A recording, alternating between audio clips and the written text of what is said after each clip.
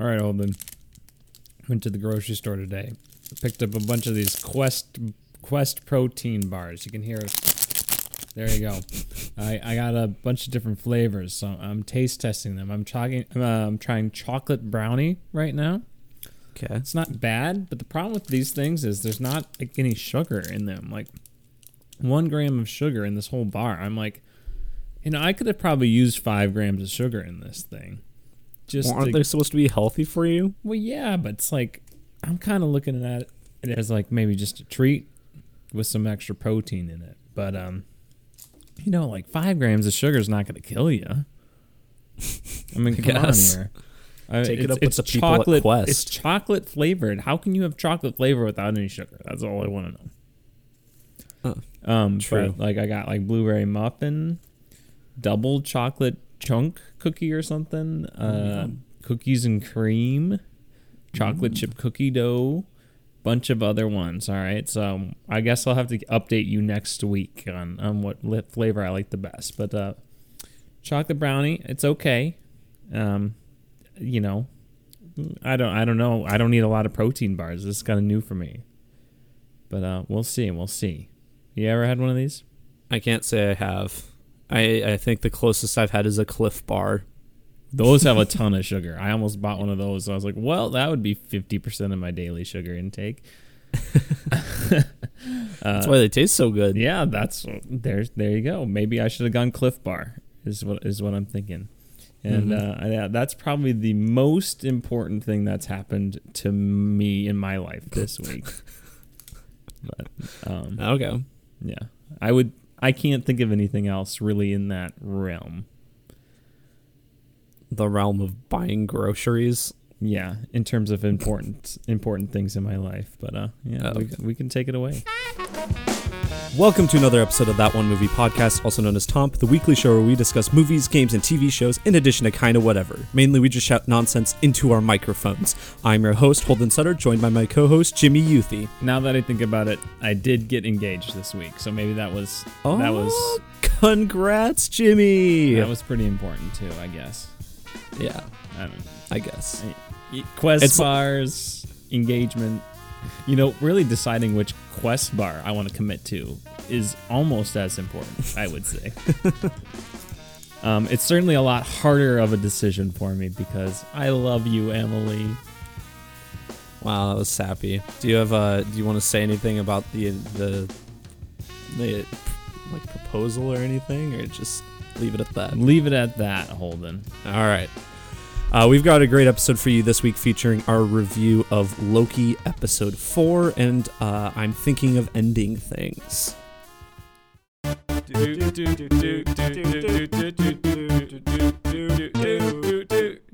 That One Movie Podcast. Tom. But first, Jimmy, we've got to do the Toms. Oh, of course we have to do the Tom Hiddlestons, as they are now known, for Loki. Yes.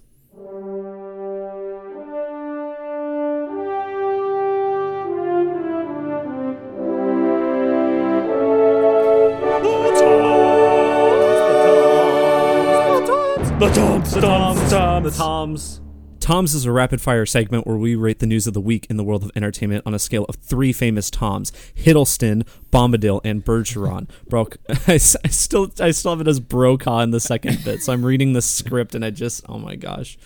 It is a good thing you reminded me, because I would have completely been caught off guard, though. I gotta suggest another change. All right, so it's Hiddleston's the highest rating, Bombadil's the lowest, and Bergeron somewhere in between. I think somewhere in between should be Middleston during Loki, since it's somewhere in the middle. And then maybe Bombadil should be Middleston. Bottomston. No, that doesn't work. Lowerston. Lowest of the stins. 3 famous Toms: Hiddleston, Middleston, and Lowerston. What was Lowerston? I don't know. I think we should just stick with what it normally is, but Hiddleston. I do like Middleston, though. That's funny. Hiddleston is the highest. Bombadil's the lowest, and Bergeron is somewhere in between. Jimmy, let's get to it. I still can't believe you don't eat protein bars, Holden, with someone with such an athletic build as yourself. Yeah, right? Yeah, me doing all that exercise. I should do more exercise. I don't have that teenage metabolism anymore, and I'm starting to notice that.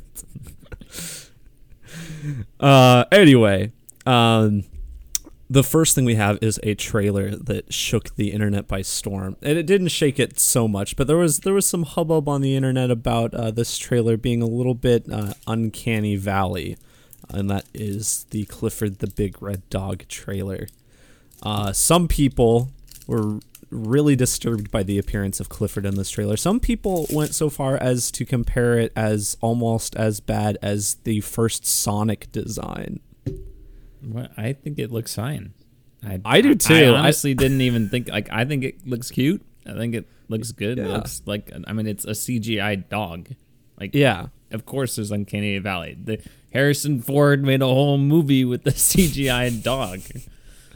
Yeah, but it's like, I agree. I think it looks real enough. It's still cute. It doesn't have like weird Sonic face, like the weird teeth that Sonic had in that movie or whatever. It's like nowhere. I didn't understand any comparison with that trailer, because it's still a cute dog. I thought it's interesting because like, I guess this is kind of like Clifford growing up, because like in the books, Clifford is like a full grown, like he's like an adult dog, whatever. But in this, he's just like a big puppy. He's divorced twice. Yeah. He just lost his job.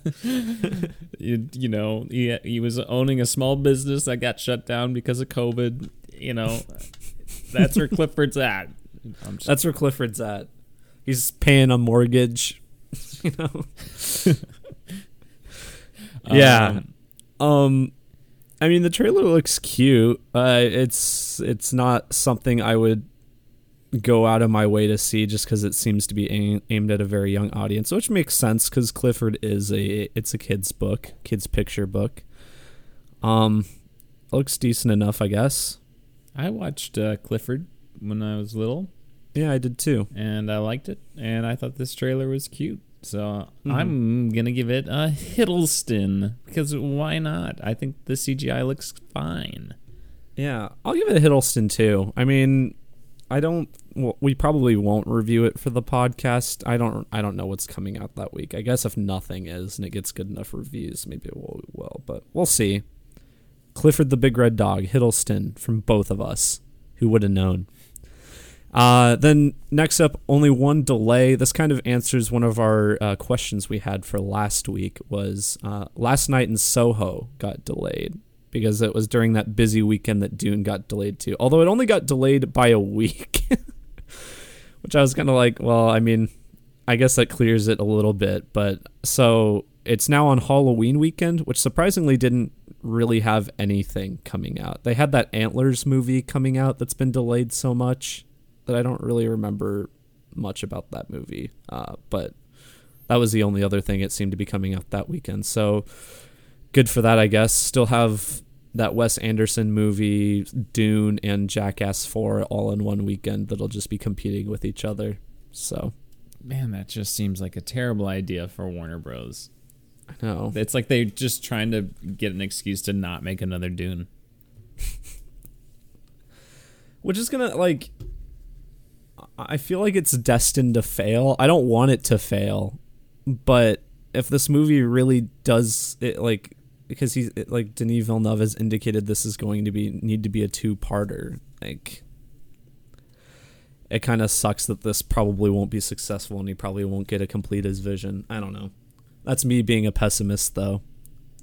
I don't think that's quite that unrealistic, but who knows? Maybe it goes out and makes a Billy. You don't. Maybe. I guess you never know with these things.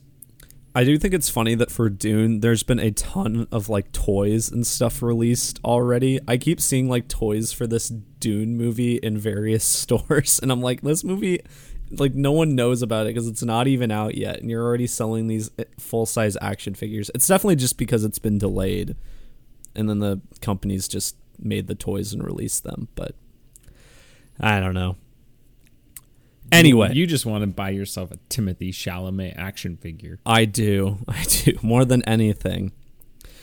Then we do have some sad news. We have a death this week. Richard Donner died. Richard Donner, famous movie director of the original Superman 1970s movie, The Goonies. I didn't realize he directed The Goonies, but okay, cool. Lethal Weapon. I think he directed most, if not all, of the Lethal Weapon movies, and The Omen, which I also didn't know he directed. So, accomplished director. I've only seen Superman and The Goonies out of those. I haven't seen Lethal Weapon or The Omen or any of his other movies, as far as I could tell yet. I don't know, Jamie, have you seen any of his stuff? Yeah, I've seen The Goonies a long time ago. I mean, I've seen it a couple times, but it's been at least 10 years, so I don't really remember that well. I've seen bits and pieces of Superman 1978, I think it is. And I don't really have that big of an interest to go and watch that movie. But yeah, he seems like quite the accomplished career. Has some iconic films, and you know, I think it's quite the accomplishment to have movies that people recognize to your name. So yeah, that's cool. Pretty cool for him to achieve so much in one short lifetime. He had a lot more movies attached to his name than because I always know him as like the Superman director. I guess that's just what I knew him as. But when I was looking into him, he's done a lot more than that. That's cool. I give him a Thomas 2 thumbs up Hiddleston in life. When I was looking into him, he was like, "Why are you looking into me? This is weird." Okay.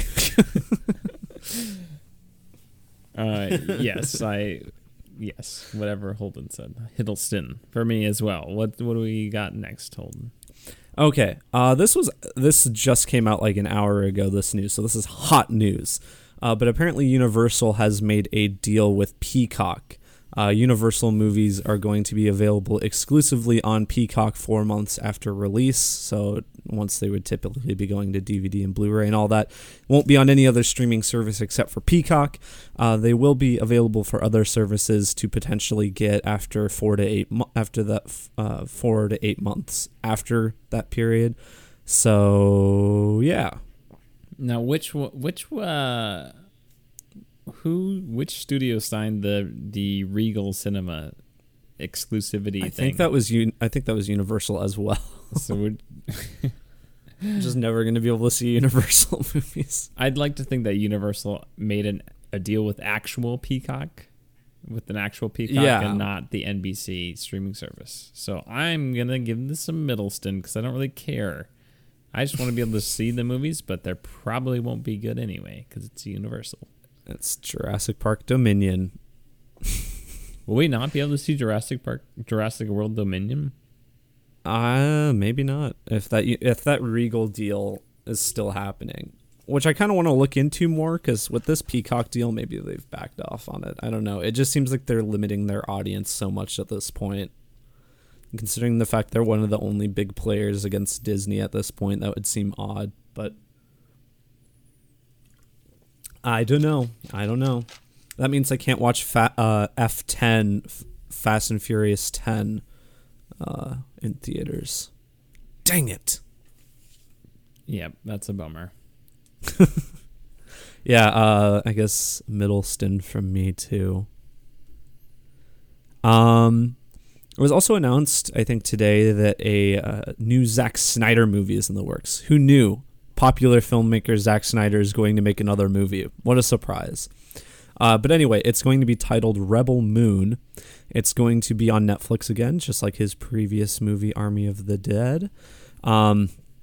Apparently, Zack Snyder is like really good friends with one of the heads of programming for Netflix. I think he was one of the people who got Zack Snyder started with Dawn of the Dead way back when. So tight personal connection there. Anyway, so the story of this movie is that it says this. The story is set in motion when a peaceful colony on the edge of the galaxy is threatened by the armies of a tyrannical regent named Balisarius. Desperate people dispatch a young woman with a mysterious past to seek out warriors from neighboring planets to help them make a stand. Supposedly, this is based on a Star Wars pitch that he made 10 years ago. It was like a mature take on Star Wars that Zack Snyder presented and Lucasfilm rejected. Zack Snyder sequel trilogy revealed. And then it kind of makes sense based on that description, but it's going to be heavily inspired by Akira Kurosawa films. It definitely sounds like Seven Samurai or something like that. But what do you think, Jimmy? I'll wait until we see it, because who knows? Zack Snyder, he may be capable of making a really good movie, but maybe it's not very good. So I hope it's good. It sounds like it could be cool. I like the premise. Let's see if my man can deliver. I'll give it a Hiddleston, Holden. If nothing else, he makes original movies. Like, I mean, aside from like this Justice League movies, a lot of his movies have been like original ideas and stuff. So I'll hand it to him for that. I'll give it a Middleston as well. And then the next bit, so it was announced this week that Chris Meledandri, who is the CEO of Illumination, has recently been added to the Nintendo Board of Directors.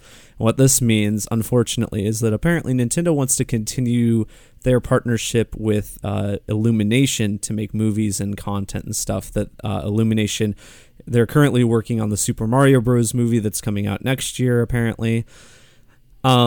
Seems strange to me. Nintendo is very notoriously protective of their properties after the hassle of that Super Mario Bros. Movie that no one liked from the 90s.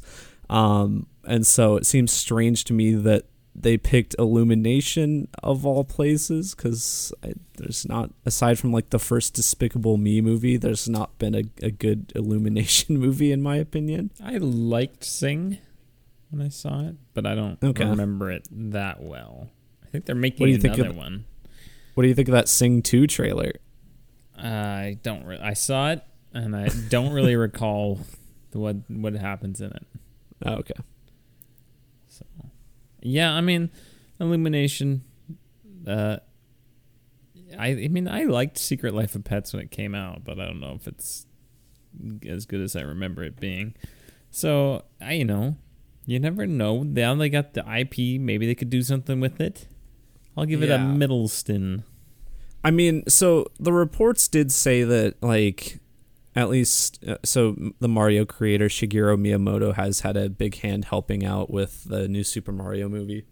So, I mean, I guess if Nintendo's okay with it, they have a lot of quality control for their games. Maybe that would go with their, like, feature film content as well. So maybe this will actually be good. I'll hold out hope.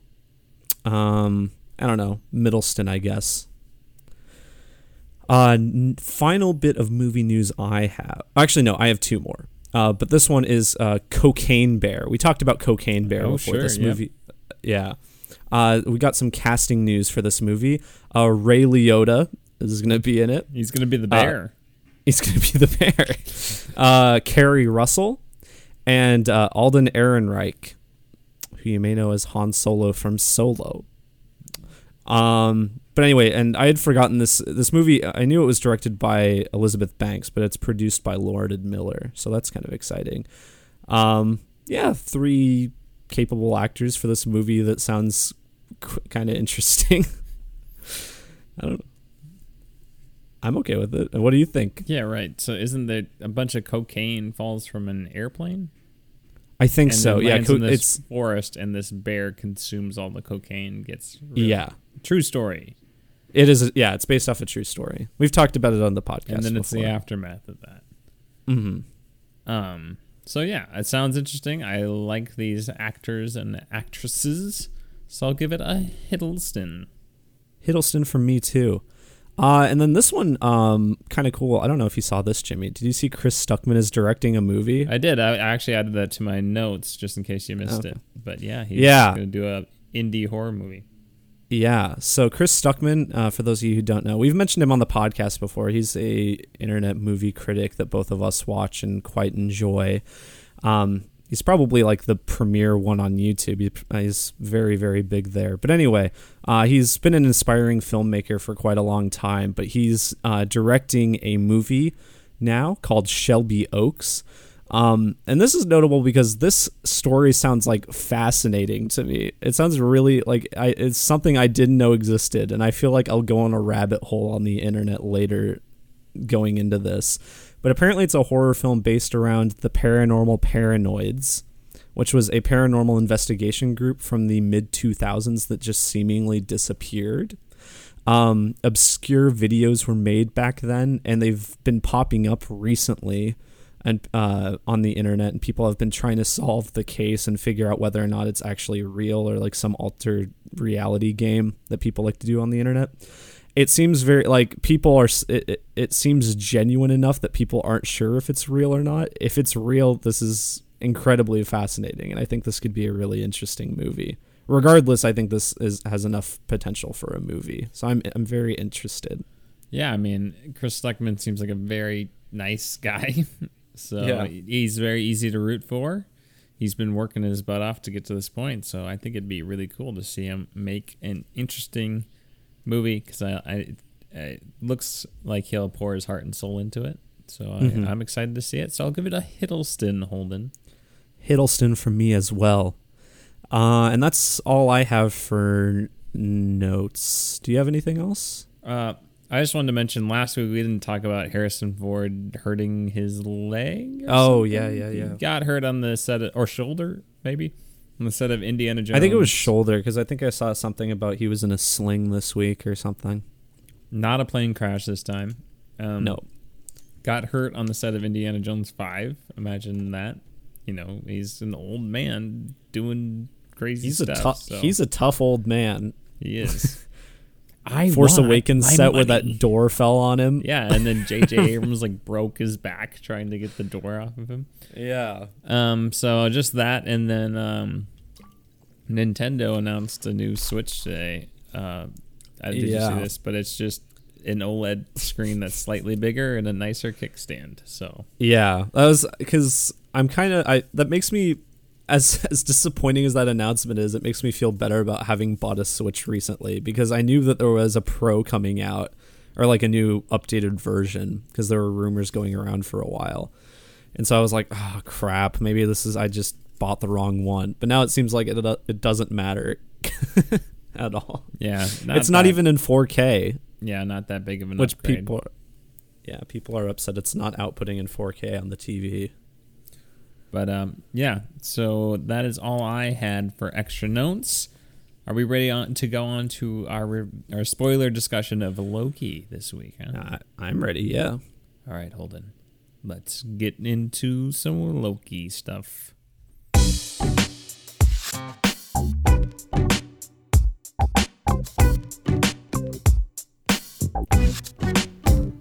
Okay, so I was actually I watched this at home with my family this week. They've been keeping up with Loki, and they have been looking forward to each episode every week. So we all watched it together. So I guess just getting right into it. I really liked this episode a lot. I think it was interesting to me because I like reading the IGN reviews of these episodes because the reviewer doesn't seem to like it seems like he almost doesn't watch it because this episode he said he gave it like a 5 out of 10 and he's like nothing happened in this episode. There was like no plot progression. I'm like, what? There's a lot that happens in this episode. And so I kind of like read the brief like just the general thoughts at the bottom of his review just to kind of get before I watched the episode just to see like if it was going to be a good one or not. And it said that and I was like, oh, okay, this might be like a filler episode. And then it wasn't. So it was kind of a even bigger surprise for me because it was like, oh, this IGN guy just doesn't know what's happening, I guess. I don't know why you're reading IGN reviews. I think they're funny. That's why I do it. No, IGN like TV reviews are really funny. Yeah, no, I thought this was a very interesting episode. I liked it. It starts off, if we just go through it chronologically, we get a little bit of Sylvie's past.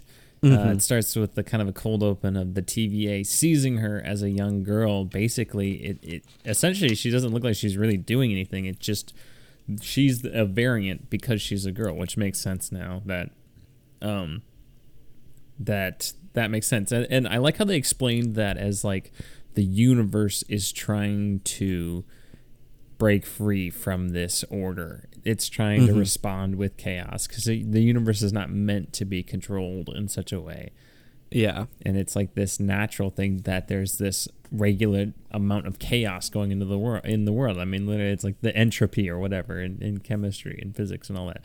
So I thought that was a really neat concept because that explained a lot of the questions I had at the end of last episode where I was like, okay, Sylvie, but how does this make any sense if there's this sacred timeline and all that? And now it begins to make more sense that there can be variants to an extent, but they just can't go that far. It seems like there's a zone of tolerance that the timekeepers have, that the TVA has. But as soon as they meet a certain threshold, that's when they intervene.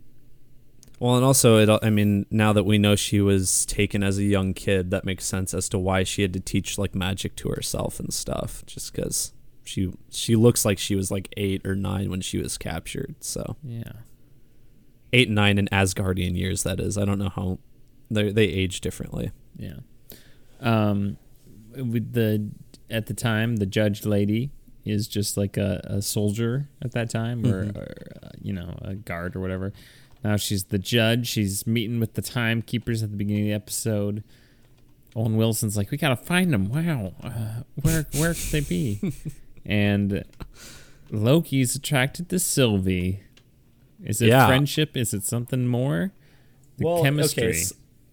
Okay, I kind of feel better about this now because I brought it up at the end of the last recording. And I felt kind of sheepish about bringing it up because I'm like, am I weird for thinking that's where it was like what it was going for? And then they like, at least, I don't know if it's exactly like a romantic relationship, but they address that possibility in this episode. And so I'm like, okay, I wasn't just being a creep while watching this. Okay. This still doesn't really make sense to me because they're about to die. They're literally about to die. So why does them falling in love with each other create a Nexus event, which is the titular Nexus event of this episode? Why does that create that? Because they're gonna die. Well, I think the idea of two of the same person. This is why I think it's like romantic love, because I think the idea of two people of the same person like falling in love together in the same timeline and like both of them coming to terms with that, I think that's such a strong like weird thing in the universe that it breaks out of what they had previously established, that the apocalypse like would cover everything. Like it's such a strong deviation from what anyone would think. Yeah, is but there's not going to be any consequence of it though, because they're about I don't know. to just die. So like, you know what I'm saying? Like if they were going to have a child in the future, sure, that would be a huge deviation. I could see how that's a Nexus event, but the fact they're going to die in 3 seconds, that doesn't make sense to me. Maybe they'll explain it. I mean, I'm willing to suspend my belief for that. I'm not a person that's like, oh, did this and that ruins the show. Owen Wilson comes to save the day. Brings him in. He's a little angry. He's a little angry at his buddy Loki. He's like, I'm going to throw you in a time loop prison where what's her name continues to punch and knee him in the balls. And I'm like, she punches you and knees you in the balls the same time every time, maybe you could be, anticipate it just a little bit better. Yeah. By the 3rd or 4th time. Well, yeah, I don't know how that works because I mean he's stuck in this loop of this bad thing happening. So I don't know if like even if he prevented it, if it was inevitable to happen at some point, I don't know. But I guess it seems that ultimately what I think the point of that scene is that it hurts him more that she keeps saying that no one ever will love him, because that's kind of been like that's always been like Loki's thing, and that's been played within the show, is he's always just like desperate for people to like think he's cool. Basically, he's desperate for people to like him. He's always felt like he's in Thor's shadow. In this show, he's felt like the other Loki is more important than him, and so he just feels like a nobody. And so I think the verbal assault is what really, I mean getting kicked in the balls hurts a lot, but yeah.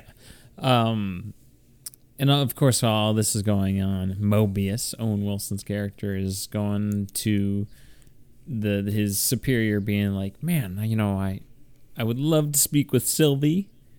Why can't I work with her too? What's going on with, I think it's C-20, the one soldier? Yeah, C-20. Loki's kind of planting these seeds of maybe we're not the good guys. Mm-hmm.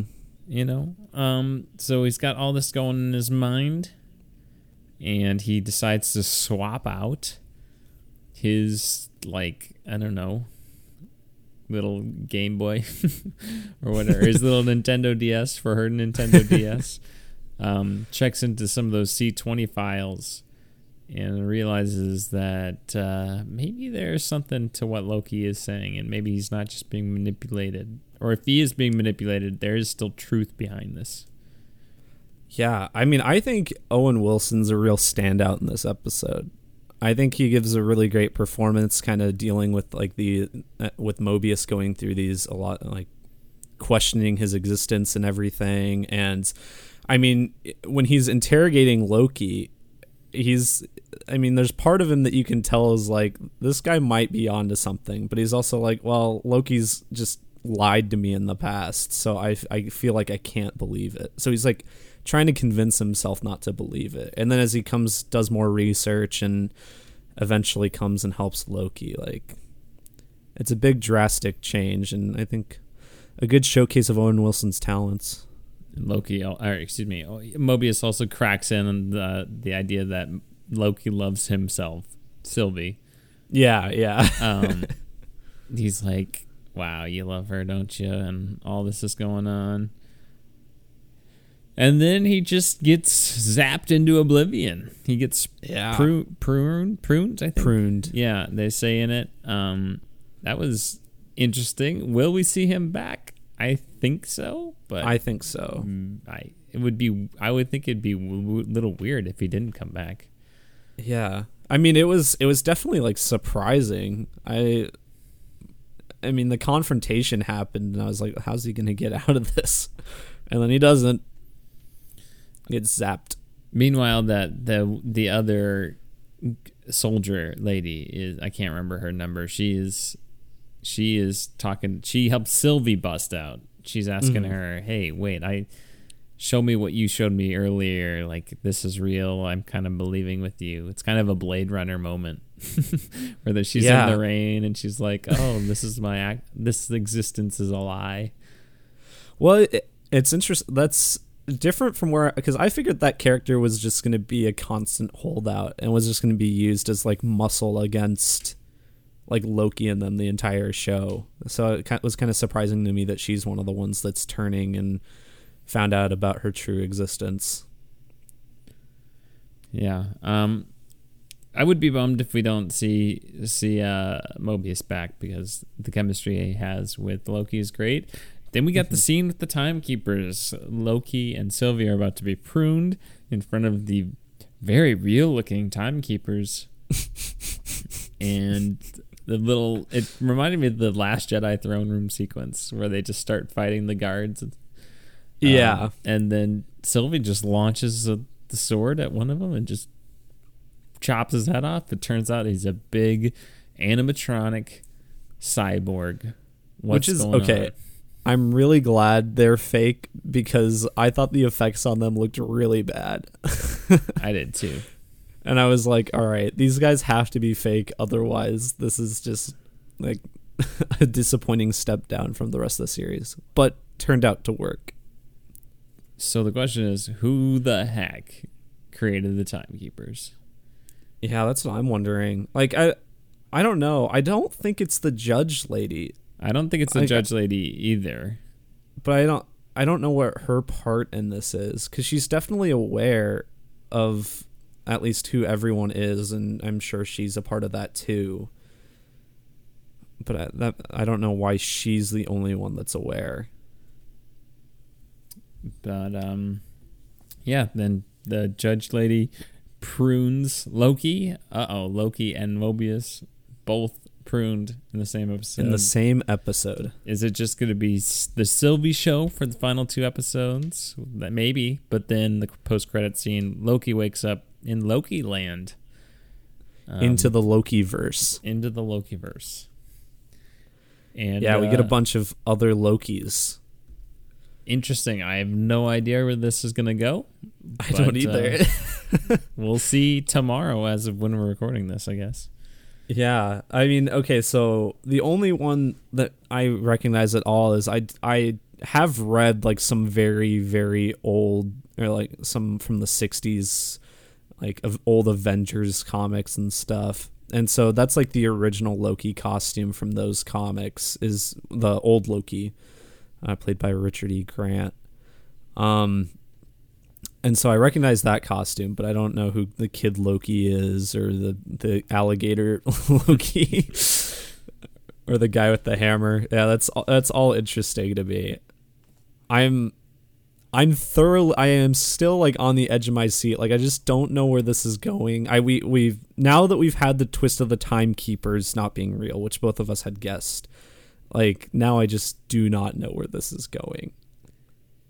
Pretty much anything they do is going to surprise me, because I don't know who the villain is. I don't know how this season will end. Kind of exciting, really. Yeah. A lot more interesting than Falcon and the Winter Soldier. That's all I got to say. So, yeah. I would say those are my thoughts on that episode. I liked it. Again, I thought it was entertaining. I thought it was surprising. I think I'll go... I mean, they definitely progressed the plot forward. Mm-hmm. Yeah. Yeah, IGN. And I think I'll go 9 out of 10 again. I enjoyed it. I think me too. 9 out of 10. Yeah, this has just been a solid series so far. I hope they stick the landing. Yeah, I was just about to say that. You took the words right out of my mouth. I feel like next week's the climax episode. Mm-hmm. And then we'll have... Well, I guess maybe it'll be like the first part of the climax, and then the rest of the climax, the second part, and the resolution. So I think this has been the best Marvel Disney Plus show so far. So stick the landing, baby. All right. Please do. You ready to talk about it's the time to end things? Maybe we should end things this time, or maybe not. Yeah, maybe we should. Maybe I should end the thing. Maybe I shouldn't. Maybe I should wait 2 hours and 15 minutes to end the thing.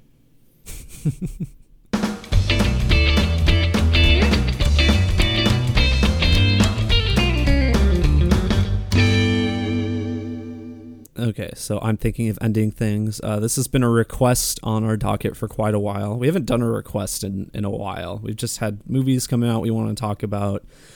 So we're finally getting to this. It is a movie from last year, released on Netflix, directed and written by Charlie Kaufman. I do not know what to say about the plot of this movie.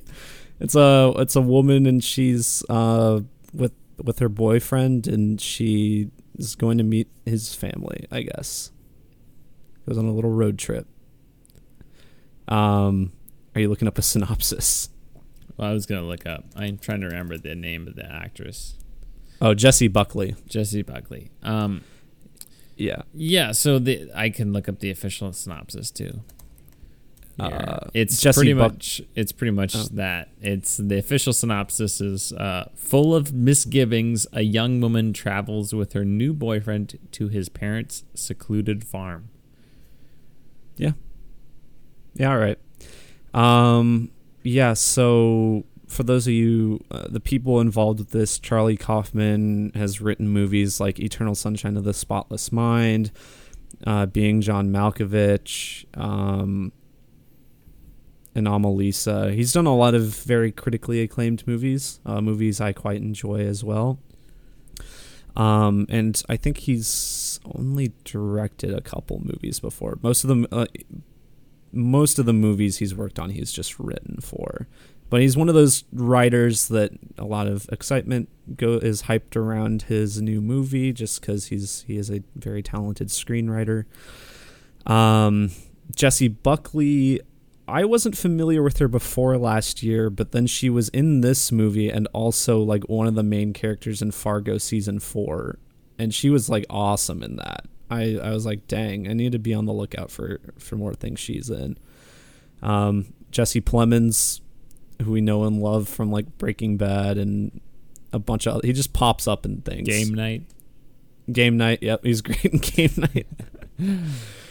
And then people, Toni Collette's in this, best known at this point from Hereditary, very good in that. And David Thewlis, Professor Lupin.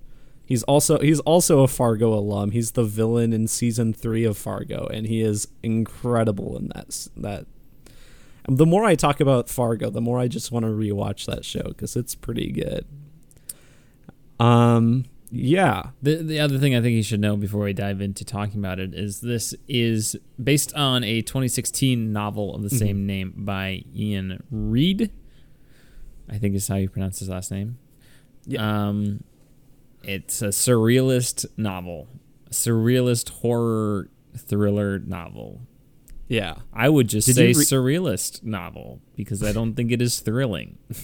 Did you? I guess I didn't read it, but Did you read anything about the book? Yeah, so I basically, after watching the movie, I read the plot synopsis of the book and compared it to the plot synopsis of the movie, and it's pretty faithful. It seems like a pretty faithful adaptation. The book's a lot more direct about a lot of the things, like symbolism in it, and so that reading the plot synopsis of the book helped me understand it more. But I agree, and I think this works. I think this movie probably works better as a book because, before I knew it was based on a book, my literally the first note I had was, "Would this be better as a book?" Because the opening 30 minutes is like half an inner monologue. Yeah, for Jessie Buckley, and inner monologue is a staple of a novel, really. Mm-hmm. So I'm just like, I get later on, I think it justifies itself a little bit more as a film, but I do think I would have enjoyed the book more than I did the movie. I have to, okay, so just kind of general thoughts. I think this movie it's a well-made movie for the most, pretty overall. I think almost everything kind of works for what it's going for in this movie, but I just personally don't like it very much. I do think I'm kind of with you. I was bored for a lot of it. I didn't really find the deep meaning to this movie that interesting to try to piece together. And I thought this while I was watching it, and it kind of feels like an iceberg, where, an iceberg where the majority of it is under the surface. And you can say that about a lot of critically acclaimed movies or whatever. But to me, this is an iceberg where everything is under the surface and there's just nothing to draw me in to examine that. I think the movie is very pretty. I think it's a well shot movie, but I think that's it that really draws me in. There's not really anything in the story or plot or characters that I'm like, oh yeah, this is what I'm here. This is why I want to keep examining it. I don't know. Yeah, so I agree. I think this is a pretty well-made movie. I still think it has flaws, even from that standpoint. I think it is really well acted by Jessie Buckley and Jesse Plemons and Toni Collette and Professor Lupin.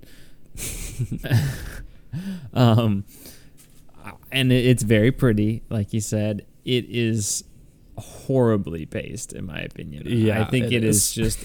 I want to compare it to the opening hour of The Hateful Eight, where it's just them talking in the wagon.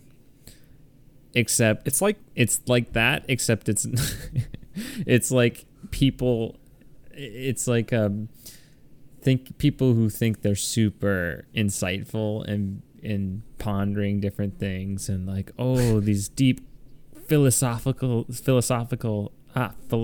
that, what am I trying to say? Philosophical? Is that a word? Why does that sound wrong now? No, philosophical discussions. I obviously sound smart. It's like, and it just, it comes off as just so pretentious. Yeah, and I apologize in advance if we use that word a lot, because that is kind of what goes through my head. I think last week I said that's what I had heard about this movie. I do want to clarify, I did go into this movie, I tried to go in with a more open mindset than that, because I kind of realized I was like, oh, I'm going into this with a negative attitude, so I should try to change that. So I think I did, but this movie still feels like someone typed in pretentious film and just copy pasted a bunch of the cliches that they found and put it into the screenplay, because I feel like there's just certain things in this movie, like the constant references to poetry. I was just about to say, the constant just weird, awkward pauses, visual tangents that don't really have much to do with the overall film, the places where people just cry or laugh for no reason. All of these are things that you see in a movie that, whether it is or not, thinks it's really smart and may or may not come off as pretentious. It seemed like a bunch of those movie cliches. It's weird to say that a pretentious movie has cliches like that, because you think of cliches as something more accessible, I guess, but they do have those things. Yeah, it's like the people who made this movie wanted to be like, look at how smart we are. We made this movie, and that just like comes across. It's like, look at how smart we are, instead of just being a smart movie. Does that make sense? It's like they went out of their way to try to make it feel like it was the smartest movie ever made, and that fact makes it, just for me anyway, come off as pretentious. Now, maybe you like this, and I don't think that necessarily makes you pretentious. I still think this movie is pretentious, but I don't think that makes you pretentious for liking this movie. And it doesn't necessarily make it a bad movie. It just makes it not my type of movie. And I honestly hated watching this. Like, I thought the first hour was tolerable, and then after that, I thought it was just unbearable. As soon as it just dives into all the ambiguity, and it just is like, oh my gosh, the viewer has to figure everything out, and they have to determine everything, and we're not going to give you anything to work with. It's just like, oh my gosh, get over yourself. I gotta say, was my attitude towards it. And then if you're going to make me do that, don't be so boring. Make me at least care what's going on. It's just so boring. Like, nothing happens, and I don't like the people in it. I don't care. It's like, it all centers around this relationship, and the first 20 minutes are just so awkward because this relationship is clearly not working. Yeah. It's, I don't know. I guess for me, the part of the movie I could stand was just like the entire time they were at the parents' house. I thought that was the most interesting part of the movie, and I think part of that is just because we had all these actors doing interesting things, and there were some interesting things happening in the movie that I was like, well, if the first like half hour hadn't already just kind of bored me, I might have been more invested in what was happening. And I think there is there's one moment in that sequence that I think is really kind of, I don't know, I'll have to get into it in spoilers, that I do like quite a bit, the way it went across. I think it was also probably one of the parts that didn't try so hard and just kind of let the story play out. But yeah, my favorite part of the movie was the dinner scene with the parents was my favorite part of the movie. That was a good scene. Yeah. There is kind of a turn in the movie that I was like, oh wow, are we finally getting interesting? But then it turned out after that, I was just less interested in what was going on, and it got more ambiguous and whatever. And I do think that reading if I'm going to be completely honest, I was reading the book synopsis as the movie was going on when there was like a half hour left, because I'm like, what else am I going to do? Sit there and watch this movie? Because that was the last thing I wanted to do at that point, just to compare. But yeah, it was not enjoyable for me. It reminded me of the film Enemy, Denis Villeneuve's Enemy, which I think is a good movie. I don't like Enemy. It's the one Denis Villeneuve movie I've seen that I just don't like, and at least that was only an hour and a half. This I was going to say, I'd probably 2 sooner rather watch minutes. Enemy again.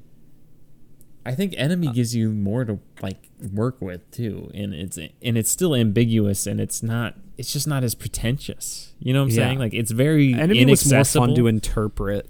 It was just as inaccessible, but it wasn't just like, oh, look at me, look how smart I am. Let me quote poetry and let's talk about relationships and let's use the word melancholy like 4 times and talk about setting. And oh man, I kind of well, I guess I'll wait for spoilers to get into that. But I do want to say, I think this is Charlie Kaufman's Tenet, because I think Tenet is the worst of Chris Nolan's, like, his tendencies, and I think this is the worst of Charlie Kaufman's tendencies, because a lot of his movies have dealt with like existentialism and, you know, been kind of had a similar, very hard to decipher tone and story and everything. And I just feel like a lot of his writing and directing cliches are at their absolute worst here, because they work well in a lot of his other movies and just not here. Yeah. I'm trying to think if I want to get anything non-spoilery out of the way. Again, this movie has a lot of strengths. Acting, cinematography, very strong. Again, I still, regardless of what you think, I still think the pacing's terrible. I think it's just too slow. Yeah, I do too. Even if you like this movie, it's just there is a point to like giving the audience time to digest things. So like I can understand a more deliberate, slow pace, but this was just, oh my gosh, oh my goodness, it's so slow and just so long. Oh, it felt long. And yeah, I just wanted to do anything but watch this movie. So I would say, with that in mind, if you are not a person who loves to quote poetry, like quoting poetry has got to be like your favorite thing to do, and you gotta love the word melancholy, and you gotta love really slow movies where people are just talking and it's really ambiguous and it's a really art house style, then you might like this movie. If you're not like all of those things or most of those things, I would not recommend this movie. Yeah, same here. It's strange to me because I feel like this movie was actually advertised pretty well on Netflix compared to a lot of their movies they kind of just let come and go. So I can't imagine how many people saw this and they're like, ooh, like horror thriller movie. It looks kind of interesting. They watched the trailer, the little thing they play on Netflix before the movie starts. Like, they watch all that and then they watch the movie and they're like, what did I just watch? This seems like such a strange movie to put a lot of marketing into. Yeah, it just seems like a very niche movie. Yeah. And I guess I'm glad this this movie's low on Rotten Tomatoes, which doesn't surprise me. No.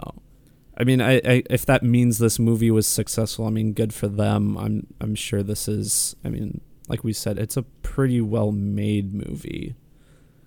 Just a lot of our issues are like personal grievances and preferences, but I'm still going to let that affect my score because it's just, I could not stand watching this movie. It's like, it'll probably appeal to some of you out there. It just does not to us. I'm going to go 7 out of 10. And I'm trying to take this is one of my worst movie experiences ever. Honestly, I hated it. I just hated this movie. I can't even like. He was texting me during it. I just was like, I think I said this movie is unbearable. I think I said when I think this movie can't get any more boring or pretentious, it does. Yeah. I hated this movie. I don't think it's a bad movie, but I hated it, and I think 7 out of 10 is a fair score. But my personal viewing experience is like a 1 or a 2 out of 10. This is going to be really controversial since I'm going to make this direct comparison. I think I'm going to give this the same score I gave F9, which is a 6 out of 10, because I'm the same. I could not, like, it's for like the opposite reasons, because F9 I enjoyed watching a lot, but I don't think is a good movie. Meanwhile, this I think is a good movie, but I hated watching it. So I think I'll balance it and give it a 6 out of 10. F9 was not good either, Holden. No, it's not, but I enjoyed watching it. Yeah, but you're weird, so that's my personal opinion. It's my personal opinion that you're weird. Just kidding, Holden. I'm glad you enjoyed F9. I'm glad you were the one person out there who did, because it wasn't very good. So yeah, I will say I liked F9 more than this movie. Fight me. All right, let's go into spoilers.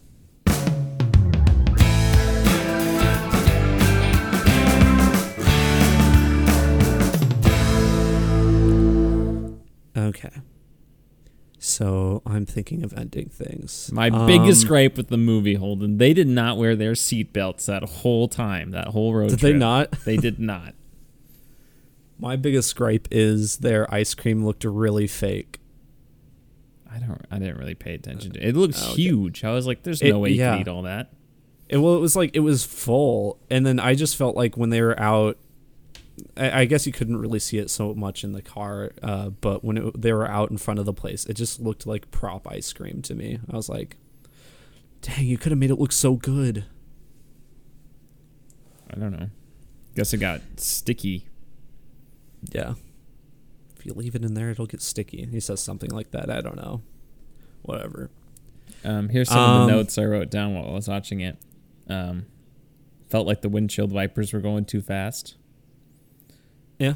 I wrote, it feels like the person who wrote this wanted everyone to know how profound their thoughts are. That was an excruciating 20-minute car ride. Dog is named Jimmy. Shall I name my dog after myself? I should have mentioned this in non-spoilers, but the car rides, it's just those can be if a car ride has like interesting enough dialogue, I wouldn't have cared if it was like a half hour long. Like if it, as you said, Hateful Eight. I don't mind the beginning to Hateful Eight, and I like it a little bit more each time I watch it. I think just because the dialogue is so good. Oh, I agree. I agree, but that is still the slow part of that movie. No, it is, but it doesn't bother me as much because I know, especially on rewatch, because I know where the movie's going, and I think the dialogue is interesting enough. Meanwhile, this dialogue is just pretentious. It's just them quoting poetry. It's just them being awkward. But they're being awkward in not a realistic way. This dialogue is not engaging because it just feels like an essay or something. Or it feels like poetry, I guess. And maybe that's a positive for some people. But it just did not. This is not how people talk. It just was a conversation between two people who are so into how, like, so narcissistic about how smart they are. Yeah. Like, they were just so proud of how smart they were, and they would just wanted to be smarter than the other person. Mm-hmm. And I would just found that really annoying. The turning point in this movie, which may have been the same turning point you mentioned, I did quite enjoy the moment where she finds the paintings in the basement. I thought that was interesting, especially upon reading. I kind of even got this when I was watching it. This was probably one of the few moments where I could like understand what it was going for. especially after reading what the book was about, it made sense, because like the whole thing is apparently that she's just a figment inside of his head, and this whole trip is like a fantasy that's in the janitor's head or something. Like the janitor's actually the only character that's real.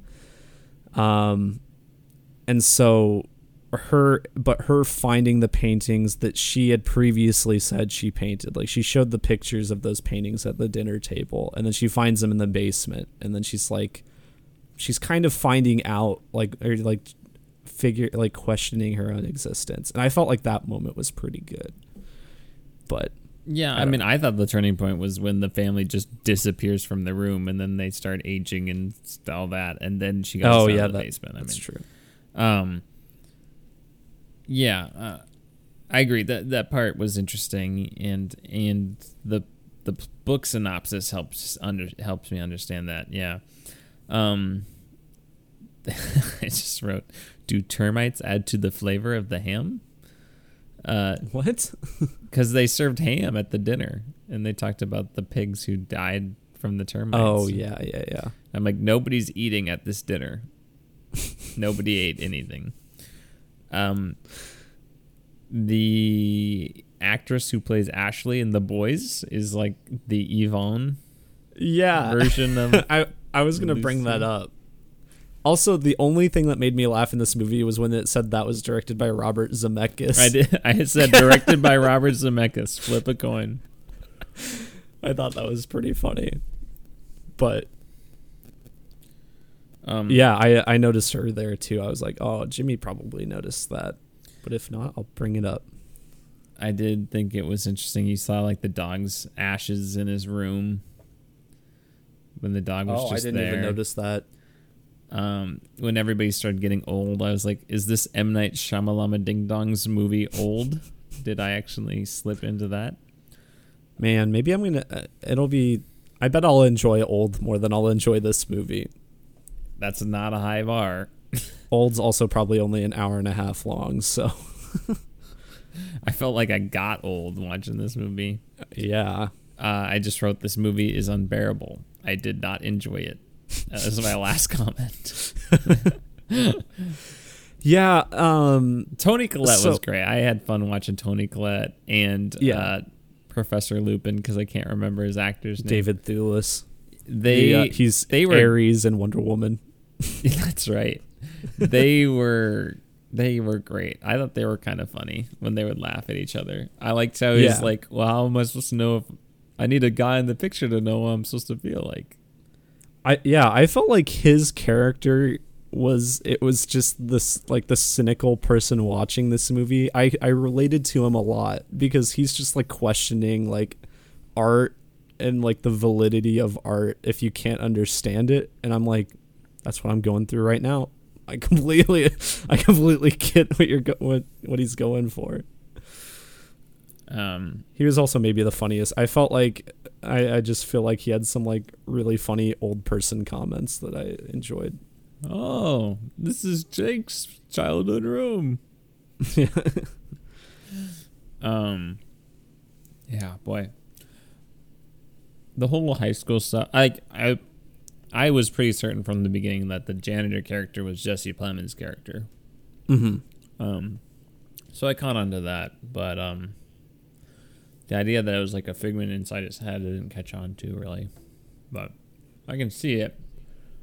But again, I don't really care. So if I'm going to dive into the deeper layers of this movie, I just don't want to, because even in reading it. I bet it explains it maybe a bit more in the book, but even as like a book plot, like why do we why is that a plot for a book? That so the janitor character looked across the room, saw this woman that he thought was beautiful, and then just fantasizes about her. Like, who cares? It's not engaged. I don't care about that. I mean, sure, it makes for an interesting twist, but it doesn't make it an interesting plot. Yeah, it wasn't like, if it's horror, it really wasn't disturbing. It wasn't scary. No. I think it was just a psychological, surrealist examination. I I don't understand where the horror came in, because I guess there's an existential crisis to it, but it wasn't a very compelling one to me. No. And we haven't even talked about the whole like ballet sequence. Yeah. Which is, I mean, it's spectacular in choreography, and I mean, it's visually very cool. I don't really have any problems with the way this movie looks. I think overall it's a very beautiful movie. And I enjoyed that. That sequence isn't all one shot, but a lot of it's very, very long shots that definitely took a lot of coordination. I liked the bit where the wedding veil just dropped from the ceiling, like perfectly on her head. I was like, how many takes did that take to get that right? But I mean, it was just like adding onto the fuel of me thinking like, this movie thinks it's so cool. It thinks it's so smart, having just this ballet sequence just to add to the confusion of the audience. And then the few people that are actually understanding it as it goes along are like, oh, okay, yeah, this is awesome. Yeah. Everyone else is just like, who cares? And then the Nobel Prize speech at the end, and then he's just singing Oklahoma. I'm like, yeah, oh, whatever. Just everyone is in like theater's old person makeup, which is purposely like bad. Yeah, I don't know. Not my type of movie. If you liked it, good for you. Genuinely, you have a lot of patience. You are very contemplative. You can really dig into something like this that's very dense. You can crack into it, and I can see why some people would like that challenge. Just not for me. Not for me. Yeah. I think I like cracking into movies, but I like cracking into movies that I enjoy watching, or I can connect to something in the movie, and I can't connect to anything in this movie. So like, sure, have a deep, like, thoughtful, contemplative, like, thematic story or whatever. I'm okay with that, but just give me a semblance of something to latch onto, and don't just be entirely, okay, here's a good thing to say. You need some style with the substance. There we go. For me, it more boils down to this. I think it's a lot harder to say something profound in a way that's accessible. Mm-hmm. And this movie was trying to say something profound and didn't even make an attempt to be accessible. Yeah. And to me, trying to be so smart about it actually made it, like, objectively not as good. Mm-hmm. I think. I don't know. Maybe that's just like the historian side of me. It's like we're supposed to be very clear at what we're trying to get. We're trying to take really, really big ideas. I mean, like, astrophysicist like Neil deGrasse Tyson. It doesn't matter what Neil deGrasse Tyson knows if he can't communicate it. Yeah. So if he can't make astrophysics sound, understandable to a high schooler, then what good is it? Exactly. If only like people, elites, can understand it in their field. That's where I feel like this is. If I need to sit down and research and have discussions with people to get a semblance of what this movie is about, what good is it? And not that doing that is bad. I just think that the crux should be there, and then upon further examination, you get more and more and more and more. Mm-hmm. But I just think you can't get anything. Just can't get anything from the start. Because this movie would have been so hard for me to crack watching it for the first time without knowing what the book was like and being able to compare that or what other people have said about it. And I just don't think it's as impressive to be so abstract, ambiguous about these these existential, metaphysical ideas. I feel like English majors would love this movie. Yeah, no, like I could see people sitting in a class and really enjoying this movie because they get to sit and dissect it.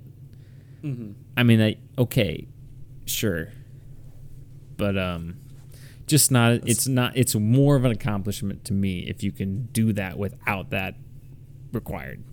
Yeah. And maybe that people just disagree with that, which I think is fine. I just think it's more impressive to make something easy to understand when it's super complex. Yeah. So I agree. That's where I'm going to leave that, I think. Yeah. I don't think I really have much else to say. All right, Holden. What are you doing? What are you doing? What are you doing? No, what are you doing? What are you doing? No, what are you doing? What are you doing? Well, Jimmy, did watch a couple movies this week that I'm very excited to talk about. First of all, my dad, I think it was with his new phone purchase, he got a free year of Apple TV Plus. Oh boy, So, did you watch Cherry 8 times? No, I didn't.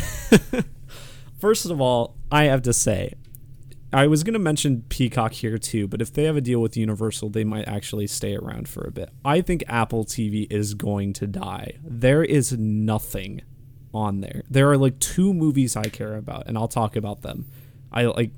That's it. I still want to see Ted Lasso is the only thing I really want to see. Yeah. Well, okay, so their interface is really bad. And so I don't know if they have any like licensed content from other places at all, because you can't find it on their interface.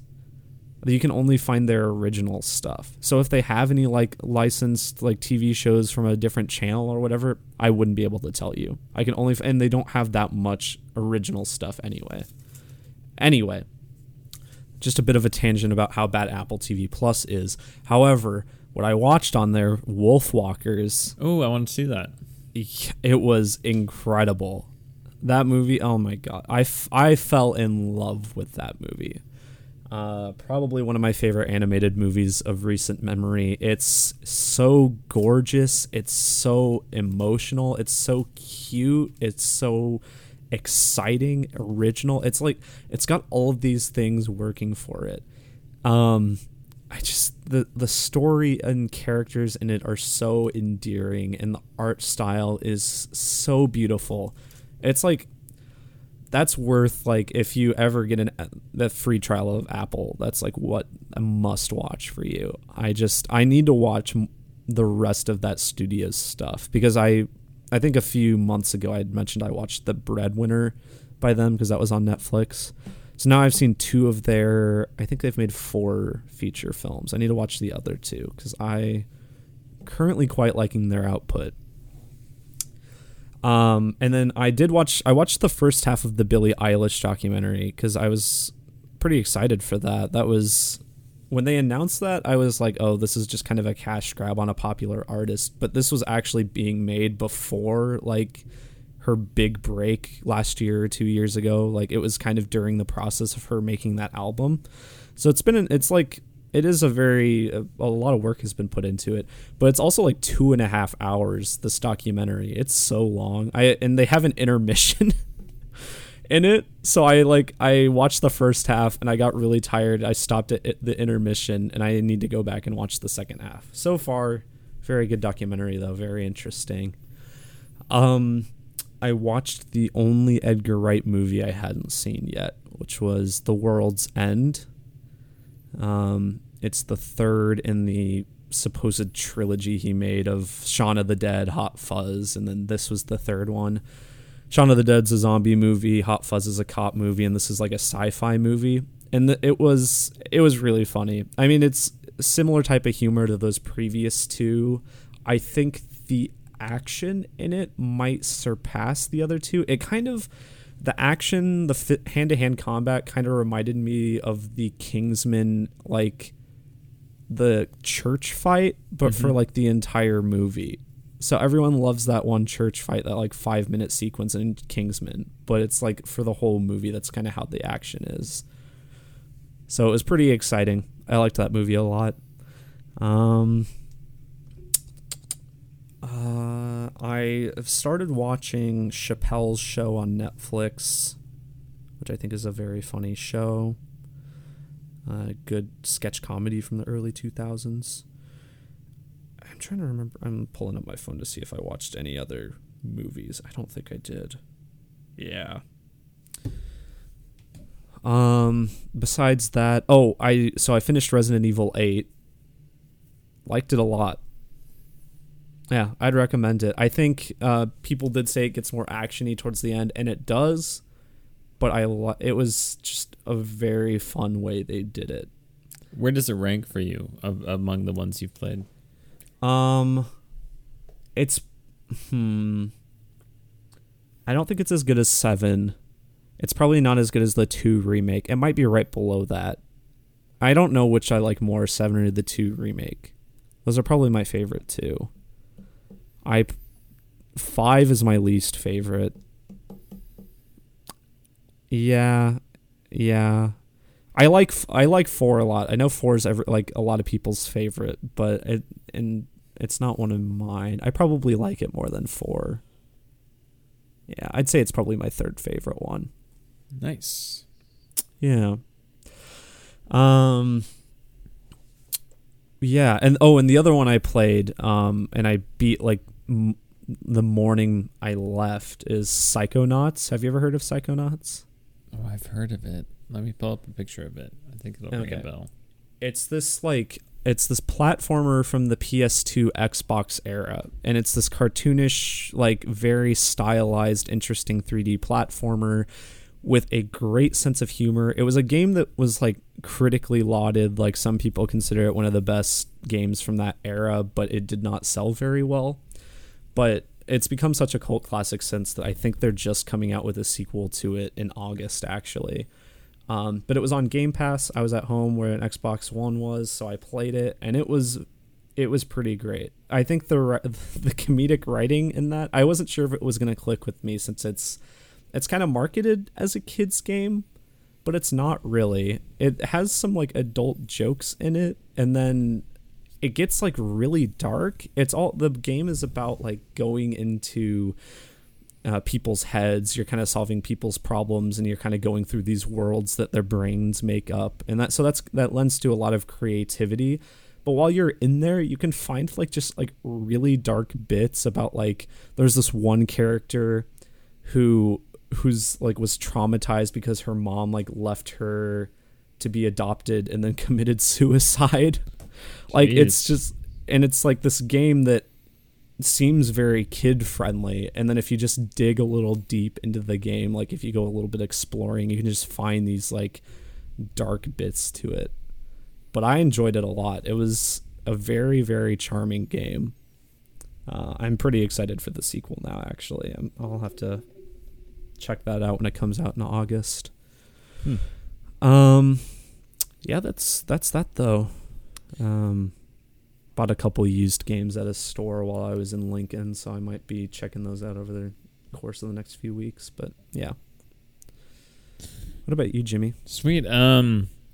Finished The Boys season 2. Yeah. Last couple episodes are crazy. Yeah.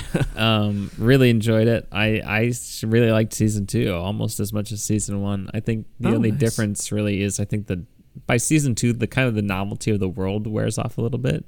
Mm-hmm. But I don't think there's really a dip in quality. I just think you kind of get adjusted to it and your expectations get higher. So I really enjoyed it. I saw that Anthony Starr, who plays Homelander, he loves season 3. Apparently, it's his favorite season so far. So I'm excited for that. I want to see him in more things. He's so good. That is one of the best performances I've ever seen. He's one of my favorite characters in anything ever. So I love me some Homelander. I showed my friends the pilot of it last Thursday, and one of my friends had watched all 16 episodes as of yesterday, Monday, and the other one had watched 5 of the episodes already. So nice. And I wasn't sure if they were gonna like it or not. So I'm glad they're enjoying it too.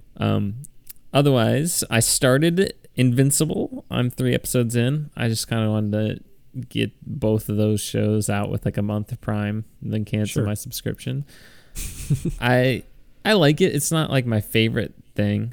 No, yeah.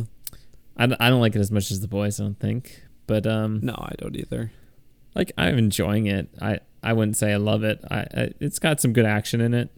It's more. It definitely feels like more like an animated style. I mean, it literally is animated, but it does feel more cartoony than the boys. But I'm enjoying it, so I'm looking forward to watching the rest of that. And then video game wise, I've been plugging away at Miles Morales. Actually invested a little bit more time in that this week than I had before. So I'm getting closer to the end, I think. I don't think I have that much left of the main story. I did start Black Mesa. I put like a little bit over an hour into that. Okay. But yeah, I don't really think I have any sense of the actual game yet based on what I've played. But I don't know when I'll be able to dive deeply into that. I would like to dive more deeply into that, but I feel like I should finish Miles Morales first. That makes sense. Are you running that on Boot Camp then? Yeah, once I updated to Big Sur, I was able to. I was having an issue with my Boot Camp thing when I was on whatever one was before Big Sur, and then when I updated Big Sur, it was fine. So I was like, I'll just do this. But yeah, it doesn't run. It's not optimized very well. But which is fine, I guess. It kind of looks like an older game anyway. So yeah. When does that game really take off for you in terms of like the gameplay and the story and all that whatnot? I've only played it all the way through once. It's hard for me because the pacing is different than the original Half-Life, even though it follows like the same thing. I don't know. Gameplay wise, it definitely gets better. I don't know, probably another hour or so. It's hard to tell. My sense of time with that game, if you were asking about the original version, I've played that one a lot more, and I'd be able to give you a lot better sense of time. But it's hard for me to tell with Black Mesa. I need to play it again. All right. I think that's pretty much it for me, though, so you can take us home, Holden. Yeah. Okay, so next week we have Black Widow. It'll be a very Marvel-focused episode since we'll do the next episode of Loki, and Black Widow is also coming out. So first new Marvel movie in a while. It's exciting. But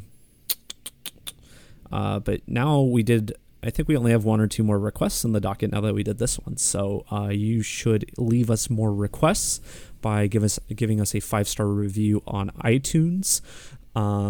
And leaving it in that review, or you can send us an email at tompodcast@gmail.com if you've already left us a review, or you can donate to our Patreon, all viable ways of leaving us a request. So do that. And don't send us another, I'm thinking of ending things. We won't do it, darn it. We did it once. I'm never watching that movie again. I'm thinking of ending things too. We don't want to do that. I'm thinking of restarting things. I'm still thinking of ending things. I'm just still thinking about it. Yeah. Might do it. Yeah. So I think that's it, Jimmy. All right. Wow. Finally, Black Widow, Holden. Yep. I've not looked at any of the reviews yet, so I have no sense of what anybody. Have you looked at Metascore or anything? No, I haven't looked at anything. I guess you can tell me that way? No, you can tell me what the Metascore is, or the Rotten Tomatoes or something. Metascore is probably pretty similar. Metascore is sitting at like a 73. That seems pretty high for a Marvel movie. Yeah, I'm trying to think, because I know like Infinity War I think had in the 80s, and I think Black Panther had even higher than that. I don't know. Black Widow. Yeah, I mean 82% Rotten Tomatoes. It says 67 Metacritic for me. Oh, okay. It's gone down a little bit. But yeah, I haven't really looked at the review. 2 hours and 14 minutes. Didn't realize it was that long. But yeah, we'll see that. We'll see it. We'll review it. We'll decide whether or not what score it deserves. So, yeah. I think I had the post-credits scene spoiled for me already, so great. Oh, man. Come on, Holden. How did that happen? I'm pretty sure I was just reading a review of it, and they just said in the review what happened in the post-credits scene. I was like, okay. I hate when that Great. happens. Anyway, adios, pantalones. Love you.